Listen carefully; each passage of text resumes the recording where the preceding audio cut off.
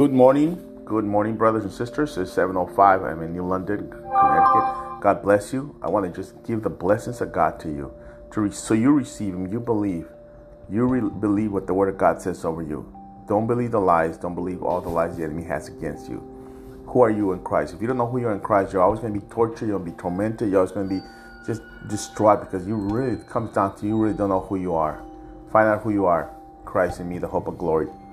The verse for this morning is Matthew 6:25. It says, "That is why I tell you not to worry about everyday life." Bang. Don't worry about it, man. Stop worrying about everyday life. Just stuff that comes.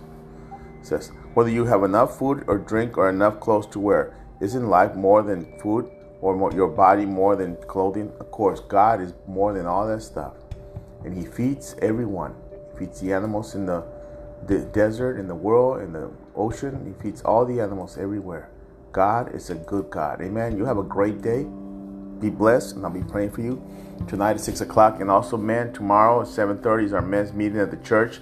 Coming out. Don't stay home. Stop being, I'm not going to call you names. Just don't stay home. Okay? Come on out and be a blessing to the people, to the men, and to your family. You can go home. We're going to teach you how to be a man of God. Amen. God bless you. See you tomorrow at 7:30, or see you tonight at prayer at 6 o'clock.